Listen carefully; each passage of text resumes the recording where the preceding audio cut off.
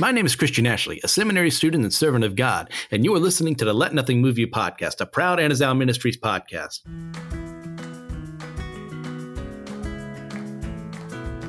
Welcome back, everyone.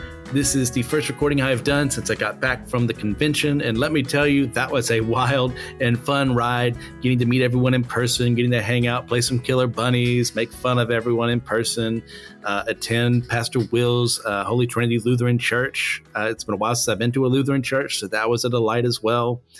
Just to get some really deep discussions going too. As you see, some of them have been posted on our part of the Anazao Ministries podcasting network, but you can also find the other shows there as well to see the further conversations we're having. I think we're still going to be posting a couple more later on in the future. So that's that. Something to look forward to. Had, like I said, some really great conversations, some real challenging conversations. It was a ton of fun. It was a blast. I would definitely do it all over again. So with that in mind, thank you for tuning in to the show. Thank you once again for all your support and continuing to spread the word out there to let people know what's going on, what this is about, how they can find me, how they can contact me, stuff like that. Really appreciate all your work there in that regard. Also, today, we're going to be going into the book of Luke. We'll be in chapter 13. So we're going to start today in verses 1 through 5. There was some present at that very time who told him about the Galileans whose blood Pilate had mingled with their sacrifices. And he answered them, "Do you think that these Galileans were worse sinners than all the other Galileans because they suffered in this way? No, I tell you, but unless you repent, you will all likewise perish. Or those 18 on whom the tower in Siloam fell and killed them, do you think that they were worse offenders than all the others who lived in Jerusalem? No, I tell you, but unless you repent, you will all likewise perish." Okay, Jesus is referring right here to two very different historical events that happen around the same time. We unfortunately don't have any records of those events that I have found in my research. So Luke is our primary source for this in that regard. So it all goes in a matter of faith. Do you trust Luke? Do you trust that is this a scripture? Well, here you go. There's that moment of wrestling for you. I'm going to say yes, because Luke has proven his trustworthiness time and time again. So that's what it is. But as far as this historical event of, Pilate murdering Galileans goes, we don't know. Pilate was one of those governors who he was a yes man. He was there to lift up himself and get things done. And from what we can tell, he didn't like his posting there because of how contentious the Jewish people were, which I understand from his point of view. But you have a very rebellious people, one who doesn't like the authority of Rome, who has their own way of doing things. They worship this weird singular God, and they're very fixated on that idea. But also that doesn't excuse murdering these people for presumably something that has to do with sacrifices within the temple or something like that. There's not a lot of context, even in the people of the day would have known exactly what was meant by this, but we unfortunately don't. But the point being conveyed here, other than the fact that, we're 2,000 years removed from the event, so that makes it remarkable that we have what records that we do. So let's all be grateful that we do have surviving records at all, because we don't have everything Romans ever written down. We don't have everything the Jewish scholars and Pharisees wrote down. So let's be grateful to that. But the point being conveyed here is that these people, didn't deserve their death simply because of their sins or their parents' sins. Because if this was true, all humans would perish in a very similar fashion due to our sins. The moment we sin, we are separated from God. It's irreversible in that regard without the sacrifice of Jesus Christ. So God righteously and justly should get rid of us all the moment we sin. But because God, like we discussed before, is loving and merciful, he gives us all a chance. So Jesus is trying to make a point here to all these people and being like, hey, these people died in these terrible circumstances. It didn't necessarily have anything to do with their particular sins or the sins of their parents. It has to do with the fact that we live in a broken creation, and that this is going to happen because human beings are finite creatures since we've separated from God, and that eternal spirit, that soul we're going to have, is only going to be that way in regards to actually living in paradise if we repent of our sins. It's God's judgment is going to come to everyone. And once again, if we don't repent, we will suffer under his wrath, his righteous wrath. But to those of us who have repented and be the new creations that Jesus has made us to be, we don't need to worry about this. So his point to these people is like, look, you're worried about something. Yes, that's a natural human inclination. Like, could that happen to me? It very well could. Like, for all I know, there could be a gas leak somewhere in this building I'm in right now, and it goes boom. And then I'm no more on this earth, and I live in eternity. Well, sure, you can always have that old preacher adage of, well, what happens if you walk outside the church today, you get run over by a car and killed, and you go to hell? It's like, yeah, okay, yeah, sure. I mean, that's true. But is that the most effective strategy here? It's like Jesus is combating that idea. Say, look, you need to be mindful of these things. Not because we're looking for that get out of hell free card or because we just want peace of mind, but because we want that honest relationship with Jesus Christ to be better than who we are. So we'll move on from there to verses 6-9. And he told this parable. A man had a fig tree planted in his vineyard, and he came seeking fruit on it and found none. And he said to the vine dresser, look, for 3 years now I have come seeking fruit on this fig tree, and I find none. Cut it down. Why should it use up the ground? And he answered him, Sir, let it alone this year also, until I dig around it and put on manure. Then if it should bear fruit next year, well and good. But if not, you can cut it down. What we see here in this very small parable is, we see God's patience on full display, his immense patience with us, far beyond what we deserve. The fig tree here is used as a symbol both for Israel and all who heard Jesus' words at that time in history, but also to those who will later hear the message and then show that next to no improvement in their lives and who have borne no fruits of the Spirit as a result. It's very simple. Look, those who have heard the message have no excuse. So once again, we'll get to that in Romans later on, to people who have not heard the message. Like, where did they go? But Jesus spent 3 years of ministry talking to people, explaining about the kingdom of God, explaining about who he was as the Son of God, as the Redeemer, as the Messiah.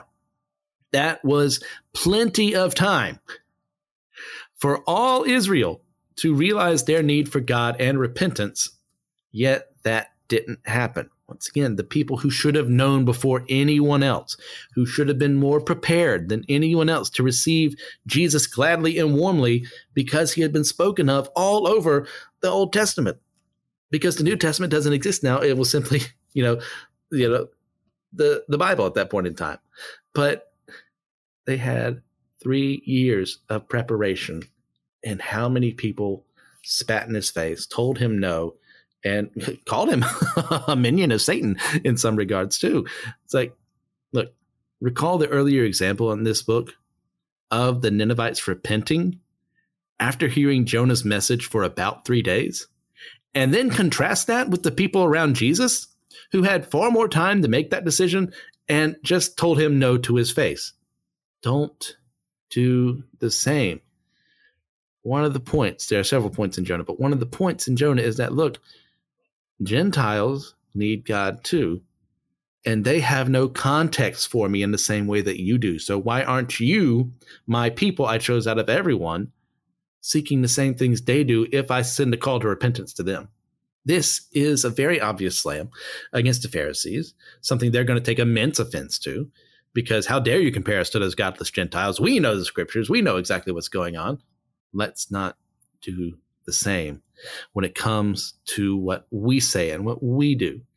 Look, God is going to cut those down who show no fruit in their lives because they are worthless to him, the world, and the people around them.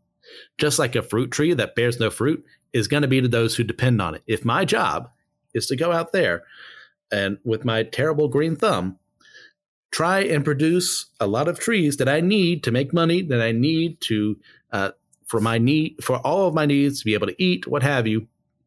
And if fig tree or whatever fruit tree does not produce fruit, then what use is it to me? The best thing I can do is rip it out of the ground, burn it, and pretend it never existed. Or just say, hey, I don't want any more trees like that. How do we prevent that from happening later? And unfortunately, the same thing is true of people. I don't get any joy out of saying this. I don't want to fire and brimstone you right now, but it's reality. It's what's going to happen to people who don't listen to the truth and then apply it to their lives. It's not an easy thing to swallow, but denying reality in favor of placating others or ignoring the truth is never good for a faithful walk with Jesus. And the world around us deserves better than that, to just being told what they want to hear. Being said, oh, it doesn't matter what you do. You'll get there eventually. That's simply not true, and it's not helpful, and is in fact harmful for people to hear that. And we should never be willingly a part of any message that speaks that. Next up, we go through verses 10 through 17. Now he was teaching in one of the synagogues on the Sabbath, and behold, there was a woman who had had a disabling spirit for 18 years. She was bent over and could not fully straighten herself. When Jesus saw her, he called her over and said to her, "Woman, you are freed from your disability." And he laid his hands on her, and immediately she was made straight, and she glorified God. But the ruler of the synagogue, indignant because Jesus had healed on the Sabbath, said to the people, "There are 6 days in which work ought to be done. Come on those days and be healed, and not on the Sabbath day."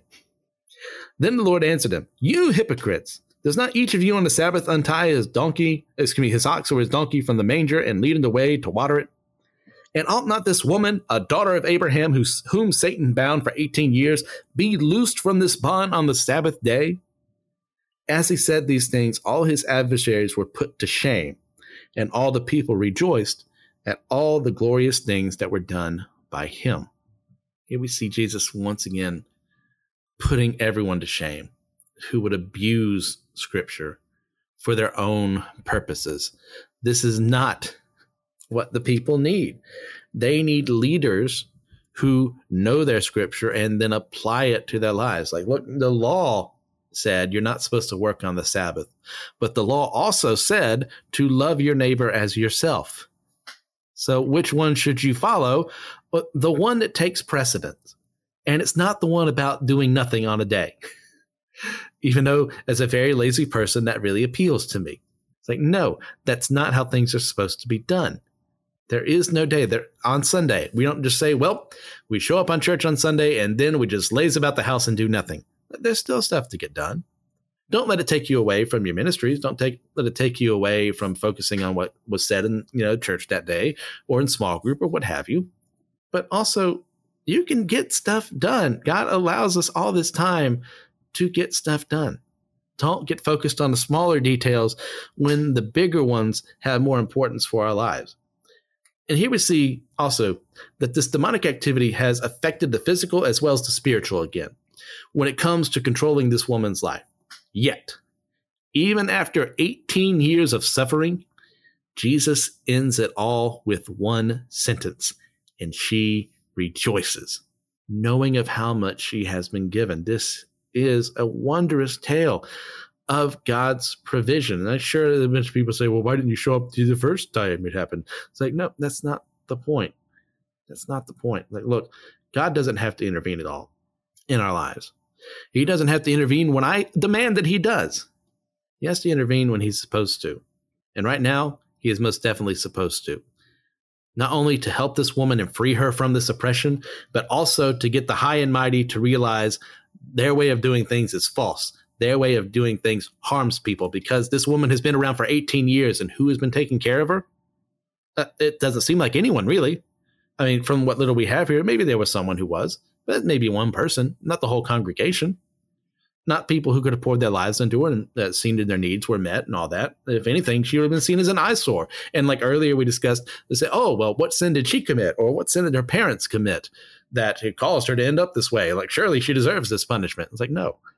That's not the point. This woman was a daughter of Abraham. She was a child of God and she needed help. And Jesus reached out to do that for her. But of course, the Pharisees don't see it that way. And instead, they get angry that Jesus has once again worked on the Sabbath. What should have been this time of rejoicing is ruined by people who wish to inflict their own viewpoints upon reality. Learn from their choices here. Don't lose sight of the gospel and the joys of ministry just to enforce the rules of your church or your own personal viewpoints that don't 100% align with Scripture. Instead, rejoice with those who are being delivered from their troubles and their sins, lest we be shamed for our impious actions. Is that really how I want to give my report card to Jesus and be like, hey, like I kept these laws, I did these things. There was that person I could have helped out, but I didn't because, well, you know, I had other responsibilities and it was Sunday and I had other things to do. It's like, I never want that to be the case. It's been the case. Don't get me wrong. And that's something I'm continually having to work on myself with. But do something about that. Next up, verses 18 through 21. He said, therefore, what is the kingdom of God like? And to what shall I compare it? It is like a grain of mustard seed that a man took and sowed in his garden, and it grew and became a tree, and the birds of the air made nests in its branches. And again he said, to what shall I compare the kingdom of God? It is like leaven that a woman took and hid in 3 measures of flour until it was all leaven. The kingdom of heaven is here right now in this world.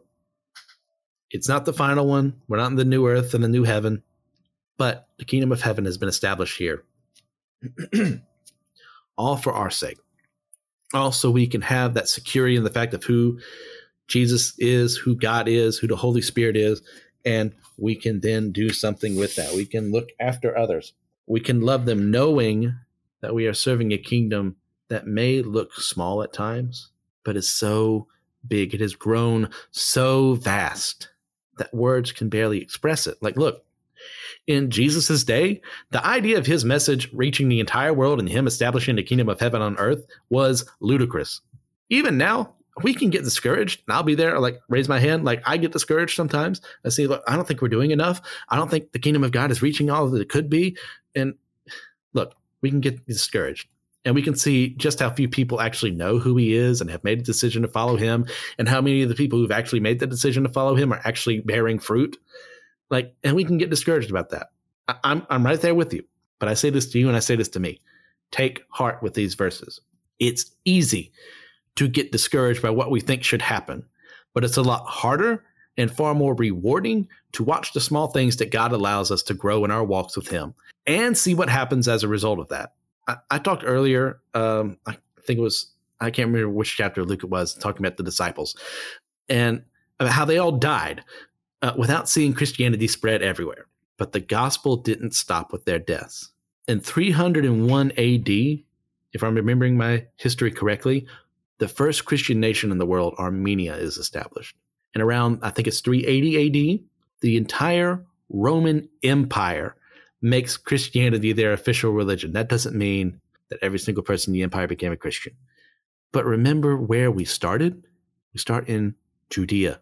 We start in Jerusalem, in Judea and Samaria, and then to the ends of the earth, to the point one of the groups that ordered Jesus' death is now working as a team on the side of making Christianity the official religion of the entire empire.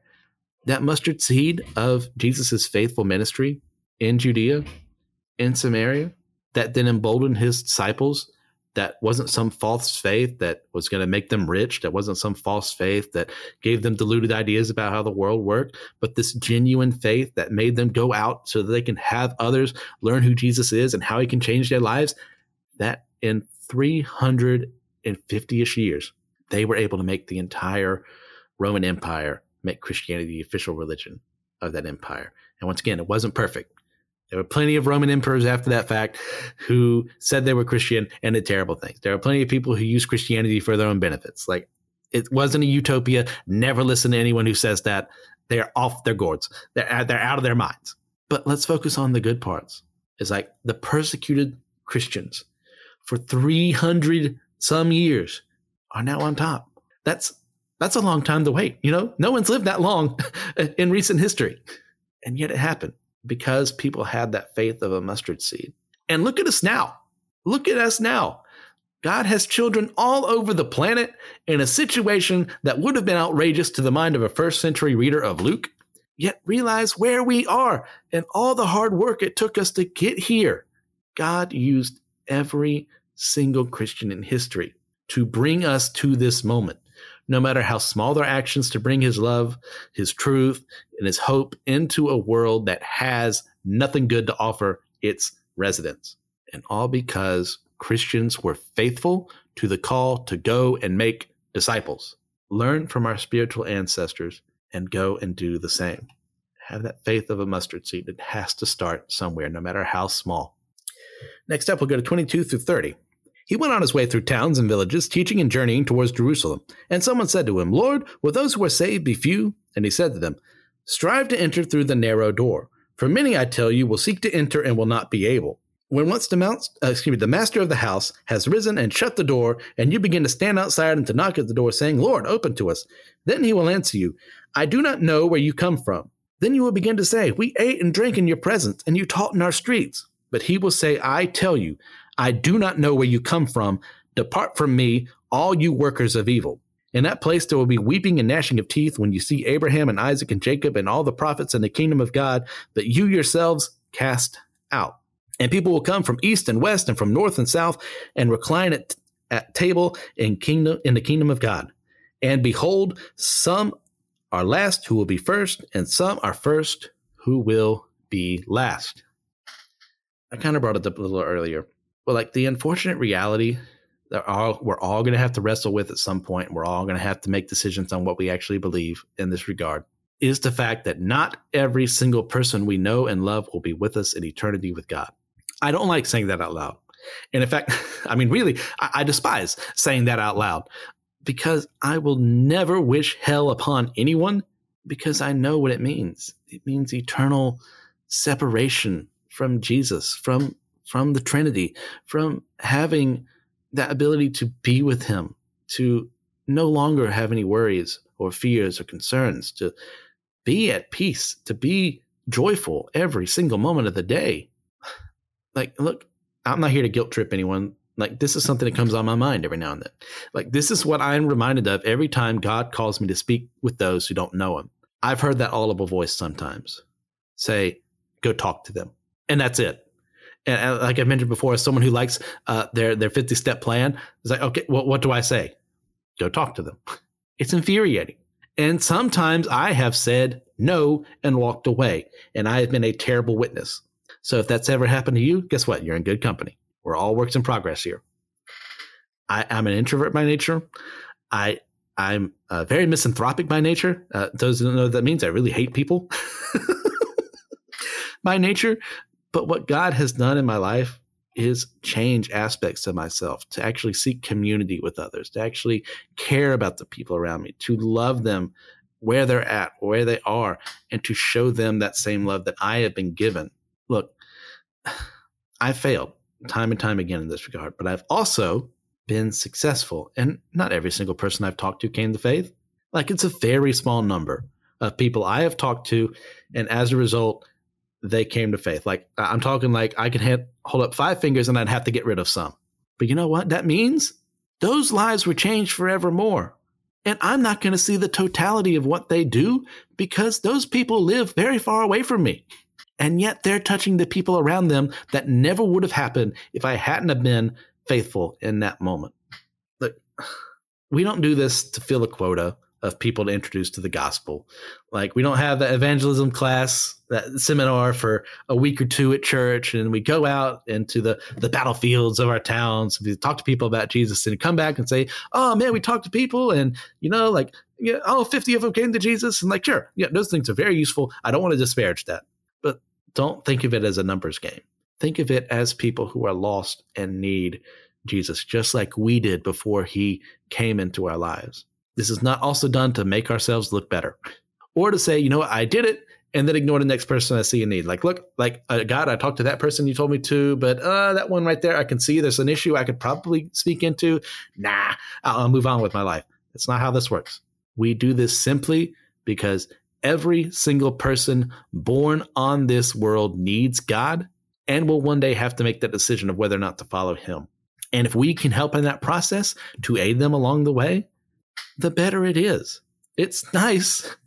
Once again, as someone who doesn't like people, it is very nice to have people around your side who are there to build you up, who are there to answer questions, who are there to send you to people who know how to answer questions. or people who are willing to say, I don't know. It's very freeing to be in that environment. But if we ourselves don't participate in it, the kingdom is weakened as a result. And we need to be better about it. And once again, like I say, when I'm talking to you, I'm talking to me in this regard. I am not perfect. I'm never going to be perfect, but I'm working on it. Also, we see in these verses, like something that came to mind while I was reading through it. It's like, I've had the great pleasure to speak with several universalists, thanks to being plugged into this network. Like normally I wouldn't be able to talk to someone like that. I mean, I'm on a Southern Baptist campus. You have a universalist thought, you're going to get excommunicated. I mean, maybe tar and feathered. That's just the environment I'm in. But that can sometimes be an echo chamber. And I don't ever want to live in an echo chamber where every person in my life has the exact same viewpoints as me. Because you know what? I don't have everything right. I don't see everything in light of eternity. I am not God. There are some things in my theology that could very well be wrong.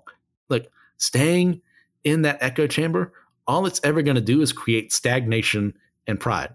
And like, look, make no mistake. I believe what I believe because I have researched them extensively and I can come to no other conclusion than the ones I did.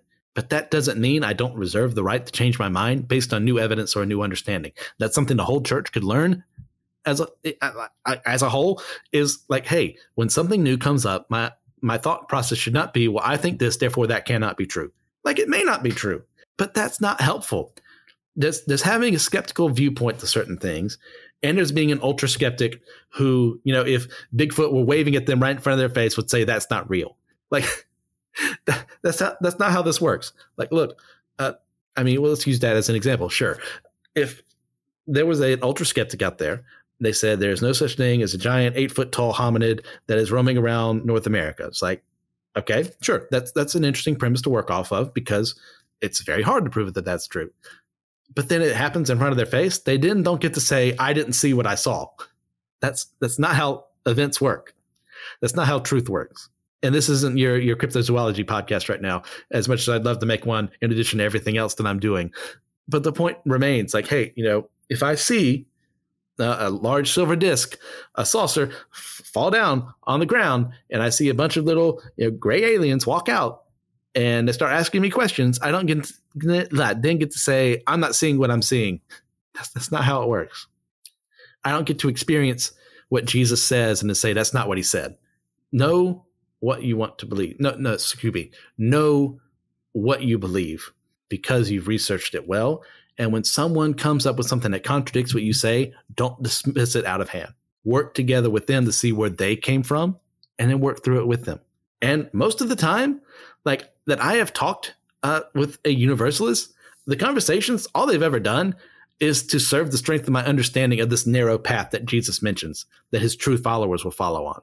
Like, look, I wish everyone would go down this path, but it's simply not true.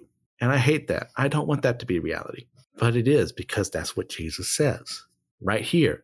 It's because of verses like this, where Jesus speaks of those who never knew him and their eternal punishment for doing this, for refusing the one gift that could have saved them from themselves, is an eternity in hell. That's reality. It's not fun. I don't like it. That's truth.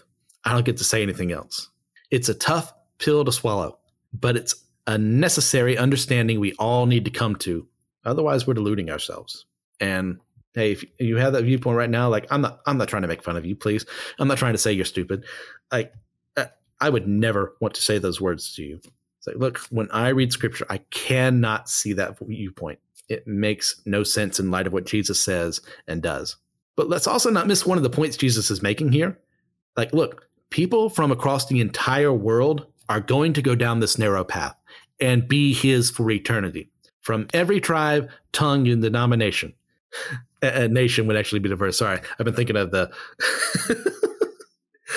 convention too much. Every tribe, tongue, and nation. That is something to praise in the midst of the reality of those who won't say yes to him. Like, look, make no mistake, we should mourn the lost. But if that's where we remain, our witness for the kingdom of heaven suffers as a result. Once again, I don't like thinking about the people who are spending eternity in hell. I want them to know Jesus just like I do. But I can't do anything about that. They're dead and gone. I mean, I don't get to have that harrowing in hell where I get to go down and start preaching. I mean, if Jesus, it didn't work for them that time, For the people who said no to him then, it's probably not going to work for me either, because I'm not Jesus. It's okay. But let's also see, in light of everything here, we should all strive to be seen not as the best of the best, but as a simple, humble follower of Christ wherever we may be. The world is unfortunately just full of Christians who are in this calling for the wrong reasons sometimes and attempt to gather that glory for themselves rather than with God who deserves it. The glory should always go to God. The glory should never go to Christian Ashley. It should never go to any of you listening right here and now. It should never go to anyone else but him. Likewise, there are many people who claim to be Christians and act in that very same ungodlike behavior. Don't fall into that trap of pride if you are his, if you're not his, because it's one of the more difficult sins to recover from. I mean, because look, we all want to be seen as the best. We want to be seen better than everyone else at some point in our lives. We love ourselves too much to deny ourselves, to be seen as less than. But know that even when we fall into this sin, God is always waiting to lovingly reprimand us and get us back on our feet to serve him again. And we'll conclude today with verses 31 through 35. At that very hour, some Pharisees came and said to him, "Get away from here, for Herod wants to kill you." And he said to them, "Go and tell that fox, behold, I cast out demons and perform cures today, and tomorrow and the third day I finish my course. Nevertheless, I must go on my way today and tomorrow and the day following, for it cannot be that a prophet should perish away from Jerusalem. O Jerusalem, Jerusalem, the city that kills the prophets and stones those who are sent to it. How often would I have gathered your children together as a hen gathers her brood under her wings, and you were not willing. Behold, your house is forsaken, and I tell you, you will not see me until you say, Blessed is he who comes in the name of the Lord." The last time we saw Herod, in Luke 9, if I'm remembering correctly, he wished to see Jesus. He was perplexed. Who is this Jesus? Let's go see him. And according to the Pharisees, who have potentially come to warn Jesus, he now plans to kill Jesus, which probably for similar reasons as John the Baptist. Whether this is true or not is irrelevant. It's irrelevant if the Pharisees are telling the truth, if they're lying. The truth of the matter is that it was inevitable for a man who had no love for God and his messages to go and then seek Jesus and kill him for his crime of speaking the truth in a world that wanted nothing to do with it. Whether that man be a king, a governor, a priest, what have you. It was inevitable, even if they're lying. Even if Herod just wanted to have that conversation with Jesus, it wouldn't have mattered, because Herod would never have changed his ways. Herod made his own choices along the way that said, I will deny the truth even when it's right in front of my face. Same is true of the Pharisees. Jesus then rightly turns the conversation away from the fear that the Pharisees are expecting him to fall into, but instead he boldly establishes his credentials and his future triumph over death, which makes all their evil schemes fail in the end and means that judgment will come to those who do not heed his warnings. This is also something Jesus does not want to happen. He wants everyone who hears him to repent and follow him. But because people won't do this, he needs to justly punish them for their actions, as all who organized his death will receive later on. Yet even with that, Jesus offers a way out to those conspiring against him who will repent of their sins and follow him after the crucifixion and resurrection. From what we can tell, there are probably some Pharisees who, after the crucifixion, came to faith. I mean, Paul wasn't there in this area right now, but he's one of them. He's someone who, if he had been around this time, would have done the exact same thing the Pharisees were doing. Yet he comes to faith. He said, Blessed is he who comes in the name of the Lord.